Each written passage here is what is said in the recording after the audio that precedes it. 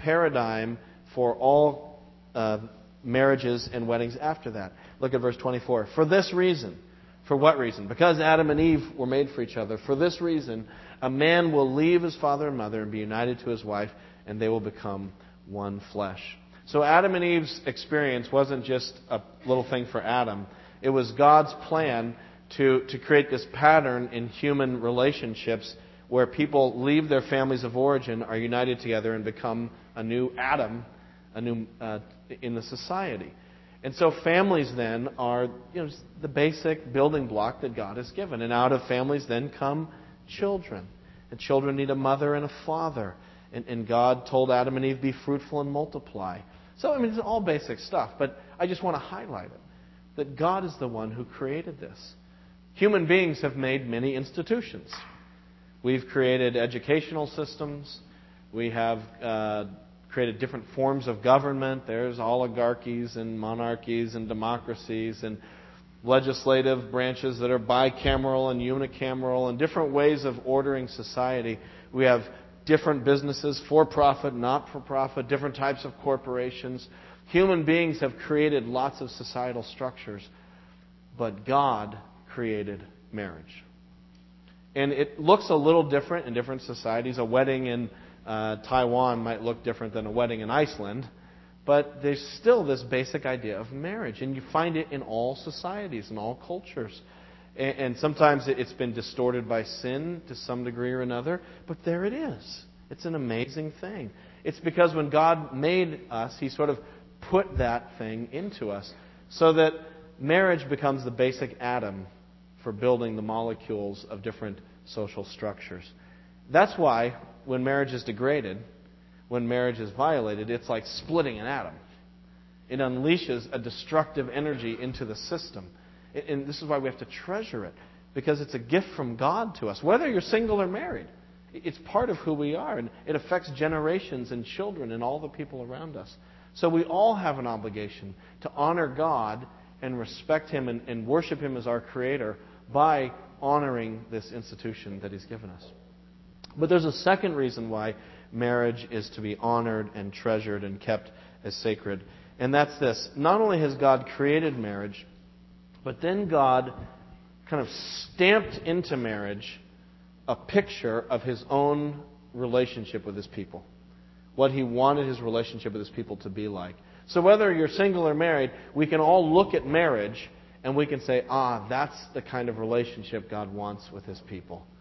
In the Old Testament, God called Himself the husband, and He called Israel His wife. And when Israel worshipped other gods, God said, you're committing adultery. And when God sent Israel into exile, He says, I'm divorcing you. So all this marriage imagery that covers the people of God and God Himself. We find it in the New Testament. If you look over at the book of Ephesians, chapter 5, you can turn there if you want. It's on page 1159. Ephesians chapter 5. Paul takes the same imagery and he says that the relationship between husband and wife is like the relationship between Christ and the church. So as the church is to honor Christ, so also wives should honor their husbands. And as Christ loved the church and sacrificed Himself for it, so husbands ought to lovingly sacrifice themselves for their wives. So that baked into marriage is a picture for all people in all cultures of what it should look like for God to relate to His people. There's a call there within marriage. In a sense, the gospel is kind of embedded within marriage. It's really an amazing thing. In fact, Paul makes the point. If you look at Ephesians chapter 5, verse 31, Paul makes a quotation. He quotes the verse we just read in Genesis. For this reason, a man will leave his father and mother and be united to his wife, and the two will become one flesh. He says this is a profound mystery, but I'm talking about Christ and the church. So Paul's saying even there in Genesis, he sees in Genesis sort of behind it and silhouetted against it this other story of Christ and His church. So we need to respect and honor marriage and treasure it and hallow it, not only because it's a God-given gift that's the basic atom of our society and all societies, but because God's own glory has been embossed onto marriage. You see Christ in marriage. And so we need to treasure it and treat it with sanctity and reverence. So then, going back to Hebrews, that's why the author says marriage should be honored by all. Not all have to be married, but all must honor marriage and revere it for what it is, the sacred gift from God. By all of us together. Those of us who are married, so let's start with us. We need to honor marriage, starting with our own marriage. Let's just start there. We need to treasure our marriage. We need to be like my sister with her ring. You can take all the other stuff, just don't take my marriage. Don't take my ring. You can take my Red Sox tickets. You can take my flat screen. You can take my wardrobe, my house, and my career. I don't want you to, but if you have to, take it. Just don't touch the sanctity of this marriage. I will fight for my marriage. I realize that next to my relationship with God, if you're married, that's the most precious gift you have. Even if your marriage is struggling, it's still a precious gift from God to you. It's to be fought for and battled for. It's ironic, isn't it? How much energy we put in to marriage before we're married.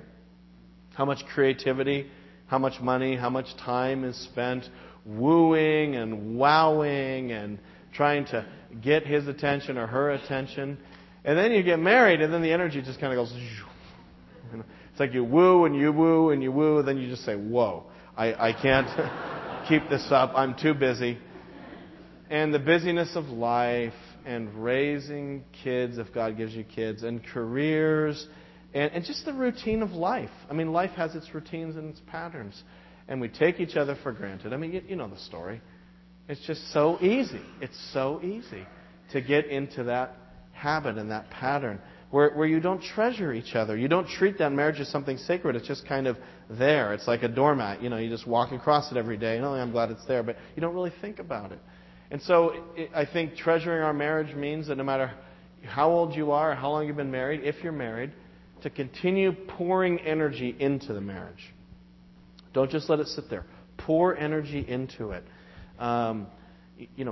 Talk to each other. Value each other. Read a book on marriage. In a couple of weeks, we're going to have our Sunday school in the church starting up again. Sunday school takes place right before this worship service. So if you came at 10, you could hit Sunday school, then come here. And we have a couples class. And they'll run a class for 6 weeks. I mean, that's an easy thing to do, to just come an hour early and sit in a couples class and just think about marriage stuff for a little bit. I mean, it's not too gushy and anything like that. Just come and think about marriage. Put some energy into it. I know one of the things that I try to do that I think I just need to keep working on is just going on dates with my wife. It's like you get kids and it costs money for a babysitter. Then you're like, oh, what a hassle. You don't do it. But we need to do that. Whenever my wife and I go on dates, we have such a fun time. I mean, it's kind of obnoxious. We giggle and, we just, it gets rekindled. And we remember why we got married, how much we enjoy each other. We had so much fun, I just want to say, on this trip that the church sent us on, this mission trip to Macedonia. We went there to teach Bible in Macedonia. I'm doing a report on it in a couple of weeks. So we went there to teach the Bible and to do some training of church leaders. But one of the side benefits that came out of it that we really didn't even plan on was we just had a great week together, So thank you for sending us on a date to Macedonia. It was awesome. We had so much fun together. Even if nothing else happened. It was just so good for your pastor's marriage. And I just want to thank you for that. It takes energy. It takes effort. And so do we treasure our marriages? Do we treat them as one of the most valuable things that we have? Do we honor them? Do you know somebody who's married? Marriage should be honored by all. Do you have a friend who's married? You need to honor their marriage too. Encourage them. Cheer them on. Pray for them. Don't be one of those people who sort of encourages the marriage gripe fests. The ladies that get together and just whine about their husbands, and the guys who get together and drink beers and just badmouth their wives. Don't do that.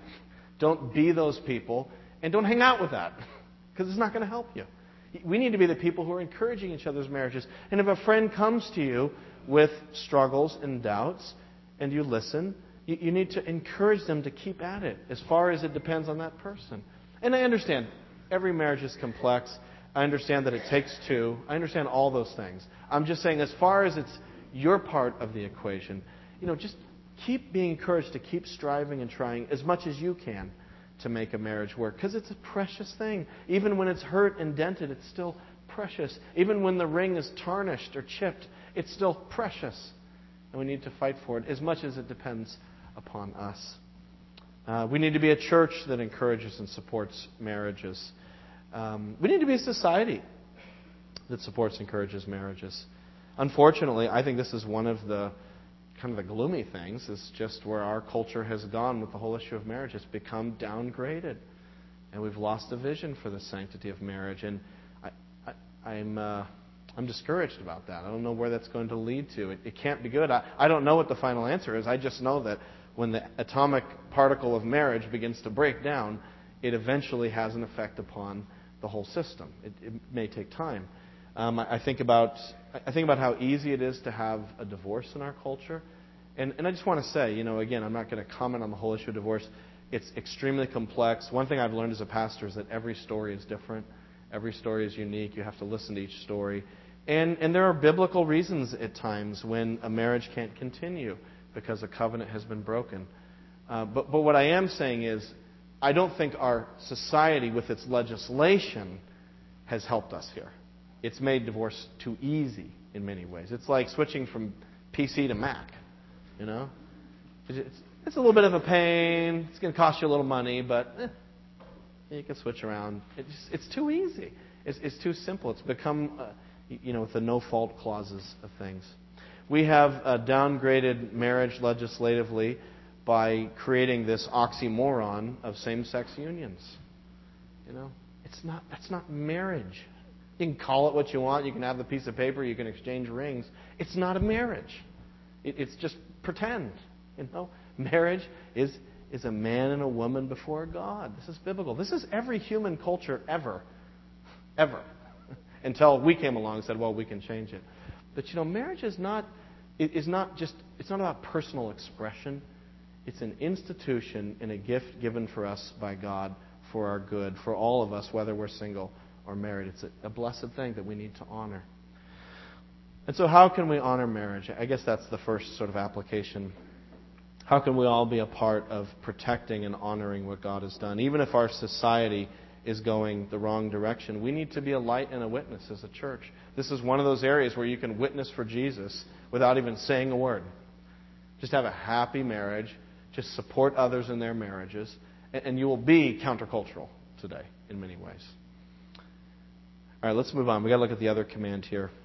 Marriage should be honored by all, Hebrews 13:4. The second is the marriage bed kept pure, which of course is just a euphemism for sexual intimacy in marriage. That sexual intimacy within marriage needs to be protected. That there can't be any rivals. There can't be any breaches of the exclusivity. That when a husband and wife are married, they commit to each other and they say no to everybody else. And again, I think this is a critical word for our society because we've sort of lost our understanding of sexuality. I really think our culture doesn't get sex at all. And I know that sounds funny because we're like totally obsessed with sex. We use it for everything from selling soap to SUVs. And, since the sexual revolution, it's sort of like a sport in our culture. It's kind of like a hobby, a form of entertainment. And yet, even though we're so like sex obsessed as a culture, I don't think we really even understand it. We participate in it, but we don't know what it means. We don't know why it is. And so for a culture so obsessed with it, I think we're really rather clueless about the whole topic. So let's just talk about sex for a minute. Number one, God made it. Isn't that cool? God invented it. This is a good thing. It's not a dirty, embarrassing thing. It's a beautiful thing created by God. We think it's great and all, but God's the one who thought it up, and He made it into existence and gave it to us as a gift. But that also means that we need to look to our Creator to say, okay, what's the user manual? How is this supposed to work? And what we see from Scripture is that sex was intended by God to be the physical, tangible expression of the spiritual unity of a married couple. Does that make sense? So that as a couple comes together in vows and they become one flesh spiritually, so to speak, before God, they signify that and celebrate it and express it through sexual union. It's in that verse we studied. For this reason, remember this verse? A man shall leave his father and mother and be united to his wife, and then the two shall become one flesh. Right? In ancient cultures, you were not married until you finally went and consummated the marriage. So they would have the big festival, and all the party would be there, and everyone would be there, and then the couple would go into the tent. And if they didn't go in the tent, they weren't married. That was how you consummated that relationship. Or think about it this way. You know, marriage is a covenant, the Bible tells us in Malachi. The marriage is a covenant before God. And covenants in the ancient world had signs and symbols attached to them to demonstrate the reality of the covenant. Think about this. Sex is like the covenant sign of marriage. So just as when Jesus made a covenant with us, the new covenant, He gave us signs and symbols. He gave us baptism and communion. Think about it this way. Sexual intimacy is the baptism and communion of marriage. I mean, it's so sacred. It's so precious. This is why sex outside of marriage is so vile. This is why it's so, God, rails against it. It's like, sex outside of marriage is like taking communion, if we load up this communion, and we went to a tailgates party before a Pats game. We're like, hey, you guys want some bread? You guys want some juice? Who's thirsty? Ooh, hey, you want some? Yeah, woo. And just like, it's like, no, it's communion. It's communion. It's a sacred thing that Christ has set up. The same thing with sexuality. It's a wonderful gift, but it's for the expressing and the putting together of a married couple. And what comes out of sexual intimacy, if God wills? Children. And what are the children? They're a blend of the father and mother. I mean, this is all basic. You guys know this. But the biology demonstrates the theology. It all fits in God's plan. It's how God designed the whole thing to work for His glory. And so we could see who He is. And we learn so much from that basic family unit just by thinking about it, meditating upon it. Oftentimes, the Bible has been portrayed as being prudish when it comes to sexuality. That the Bible is repressive and regressive and Victorian and puritanical and stuffy and hung up and has issues. And if we could just be liberated like the rest of the culture, it would be a wonderful thing. Don't you see? It's just the opposite. God's Word has the beautiful, exalted, lofty vision of sexuality. It's our world that has trashed it and has turned it into something perverse and banal and commonplace. Walking through the supermarket aisle and, there's the magazines, 10 secret bedroom tips that she wish you knew, or, whatever. It's just like a sport or something you train for. I mean, what is it? Instead of this beautiful thing that God has given for His glory and for our joy, if we would just honor Him with it. What has all of our sexual freedom really gotten us? How free are we really in our culture? Is it the diseases that it has helped spawn? Is it the broken marriages? Has our sexual freedom, are we happy that it's given us such emptiness and loneliness? We have more partners than ever, but we're more lonely than ever. We're more just by ourselves. What about the illegitimate children that it spawned? Is that the benefit of the sexual freedom? The kids who are the next generation who grow up confused and hurt from these things? What about the abortions that have taken place? Not only the children lost, but what about the women who, years after the abortion, wrestle with regular crushing guilt over what they've done? And the abortion doctor didn't tell them that when they went in. I mean, this is the cost. What about the loss of innocence of our children? How could it be that the sexual liberation has created such an enormous new addiction? Sexual addiction. No. We need to honor marriage. We need to honor sexuality. We need to see these two as inextricably linked, as a beautiful picture of Christ and the church, whether we're married or not. And we need to understand that this is for God's glory and for all of our good, to see things God's way. Whatever our society is doing, I think it's an understatement to say, is not working. It's a disaster. But actually, it's even worse. If I could even say that, then it gets worse. But it does. Look back at verse 4 of Hebrews 13. Marriage should be honored by all. The marriage bed be kept pure. And here's why. For God will judge the adulterer and all the sexually immoral. God will judge. So it's not just that these things lead to a devolved society naturally, intrinsically, but it's that God also says, I will bring my own judgment. That God judges sexual sin and a disregard for the marriage estate. It's a really heavy thing. He says, first of all, I will judge the adulterer. It's serious business. It's one of the 10 commandments, thou shalt not commit adultery. I mean, it's a huge commitment to be married and to remain committed to each other. We live in a society that I think it's very easy to commit adultery today. With pornography that kind of stir up our hearts and our minds in adulterous ways, and illicit movies and TV. It's just, that kind of vibe is out there. You can have an illicit relationship through private email accounts and private cell phones and chats. It's easy to have secret communications with people. And so our whole sort of culture kind of glamorizes it a little bit. It's sort of like, hey, is your life dull? Have you thought about an affair? Like that could really spice things up for you. That could really maybe be the solution. And so this is the message we're hearing. And so adultery is more commonplace, and it's something people treat, I think, more lightly, perhaps than they used to. People do things like swinging, where they swap partners. I mean, it's an abomination. God will judge. What about the sexually immoral? It says not only the adulterer, but all the sexually immoral. That's kind of just a bucket to catch every other kind of sexual sin outside of marriage. So sexual immorality in the Bible, that word, that Greek word, porneia, from which we get our word pornography, just basically kind of means all the other sex outside of marriage. Again, sexuality is for marriage, and God brings His judgment upon it.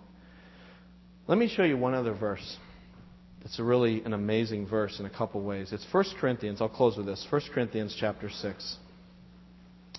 Look at page 1131. 1 Corinthians chapter 6, verse 9. This is a really heavy verse that ends amazingly well. But it's really heavy. You just kind of have to be prepared for that.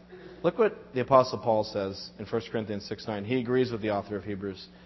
He says, do you not know that the wicked will not inherit the kingdom of God? So there's a certain category of people here called the wicked that are categorically excluded from eternal life. He says, do not be deceived. Okay, so don't get your thinking mixed up on this. Don't buy into what our society would tell us. Don't worry about it. You're okay, I'm okay. Don't be deceived. And he lists the wicked. Neither the sexually immoral, nor idolaters, nor adulterers, nor male prostitutes, nor homosexual offenders, nor thieves, nor the greedy, nor drunkards, nor slanderers, nor swindlers will inherit the kingdom of God. It's a pretty broad and damning list, I think. And I think we can all find ourselves there somewhere or another. And even if we think we're pure as the wind-driven snow, the words of Jesus echo in my ears. Whoever looks at a woman lustfully has already committed adultery with her in his heart. I realize that we're in big trouble, according to this text. That we don't stand well before God. That there is a price to be paid for sin. And then you see verse 11. Look at verse 11. The apostle says, that is what some of you were. So as Paul addresses the group in Corinth, he knows that in that group, some of them used to be wild, people who slept around with everybody. Some of them used to be pagan idol worshippers. He knows that in that congregation, some were adulterers, that some had same-sex attraction, that some were thieves and some were alcoholics and some gossiped about everybody and spread slander. Some were swindlers. He's like, that's who you were. And so it kind of raises an interesting dilemma. I just thought you said, Paul, that those people are out. And yet you're saying, I know some of you are those and you're in. So how did the people who are wicked and cannot inherit the kingdom of God suddenly be the people that Paul says, that's what you were? What happened? Look at verse 11. But you were washed. You were sanctified. That means to be made holy. You were justified. That means to be acquitted in the court of God's law. And you're justified in the name of the Lord Jesus Christ and by the Spirit of our God. When we look at our lives and what our moral behavior should earn us, we are in huge trouble. There is no way we could ever make ourselves right with God. But what is impossible with man is possible with God. What we could never do for ourselves, God did by sending His own Son Jesus, and His blood shed on the cross can wash away all of our sins. I wonder about our own church here. I bet many of us could stand and tell stories if we felt so bold. Some of us could say, yes, I'm an adulterer. Some of us could say, yes, I've been sexually immoral. Some of us could say, yes, I struggle with same-sex attraction. Some of us could say, yes, I'm an alcoholic. Some of us could say, yes, I have lied and gossiped and thieved. That's what I once was. What an awesome gift to be able to say, I have been washed. I have been washed. And the blood of Jesus cleanses all unrighteousness. He can wash it all away. And no matter who you are, no matter who I am, no matter what our sordid past may be, no matter how vile and embarrassing perhaps where we've been is, maybe you're just amazed you're like in church. Like, I can't believe the big piece of the ceiling hasn't fallen on my head to crush me. Because if everyone knew where I've been, what I've done, how I've failed, then they wouldn't even let me in here. You know what? God knows exactly who you are and where you've been. And yet, the blood of Jesus can wash you clean. But you've got to come to Him. You've got to confess your sin. And you've got to cry out to Him. What a great text for communion, huh? Here we come to celebrate the blood of Jesus. The only thing that can wash me clean in God's eyes. So we come now to the Lord's Supper. And this is a symbol. It is a memorial reminding us of what Christ has done for us. It's the center of our faith. This bread we're going to eat in a minute symbolizes the body of Jesus that was broken. This cup we drink symbolizes the blood that was shed on the cross for us. And as we take it together, we are celebrating